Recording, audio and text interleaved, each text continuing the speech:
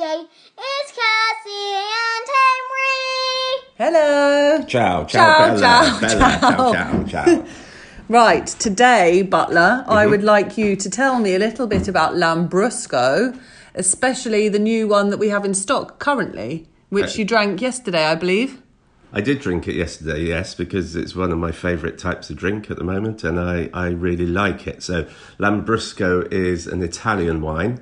It comes in all different colours, white, pink and red, generally sparkling, and used to be one of the best-selling wines in this country, along the same sort of time as Liebfraumilch and Mateus Rosé. And at the time, all of them were sort of fairly medium, so they didn't upset anyone. That's why brands become really big, is because they don't have any sort of rough edges or they don't stand out particularly, but they're not horrible.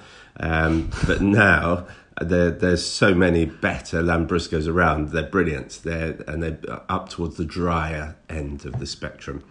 So have you had Lambrusco before? Yes, I have. Have you? Yeah. When did you have it? We had the Concerto in stock for about 3 years. Oh, yeah, that's nice wine, isn't it? Yes. So it comes from, this particular one comes from Emilia-Romagna, which is towards the north in Italy. And it comes from Modena, or near to Modena, which is where the balsamic vinegars come from, the famous balsamic And what's it called? Vinegars.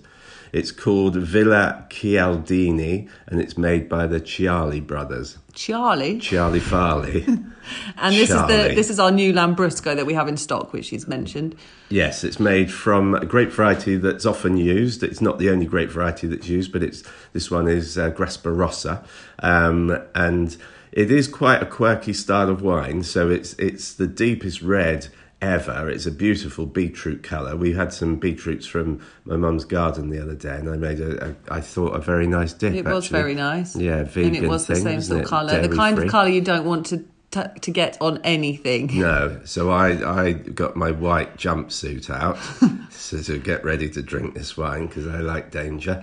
So it's really deep, and when you pour it into the glass, it has this sort of deep purple froth on it from the bubbles, which is very exciting.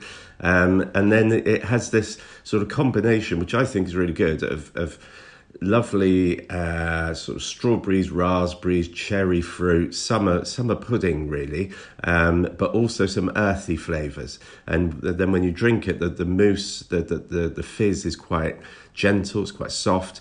It's like the character of a red wine, but it has the freshness and acidity of a white wine. It's bizarre, but in a good way.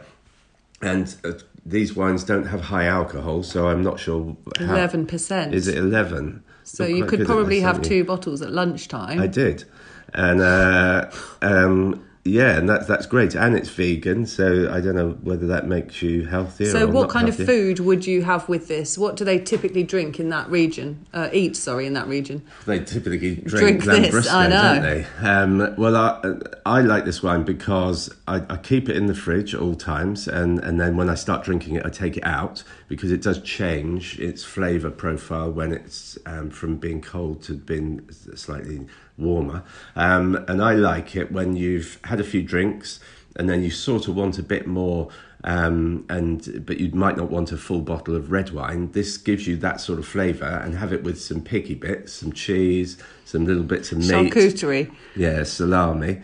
But also at lunchtime. Italian sausage. And really, this is good with antipasti at lunchtime, and you can just crack on with it all afternoon because it's uplifting. It's an upbeat wine. So you could have it possibly after a meal as well. I would as a little say livener. So. I'm just thinking as well, maybe a little square of dark chocolate with it might go with that sort of earthiness and the summer berry fruit. Better try another bottle.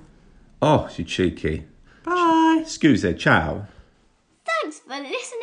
See you later tomorrow.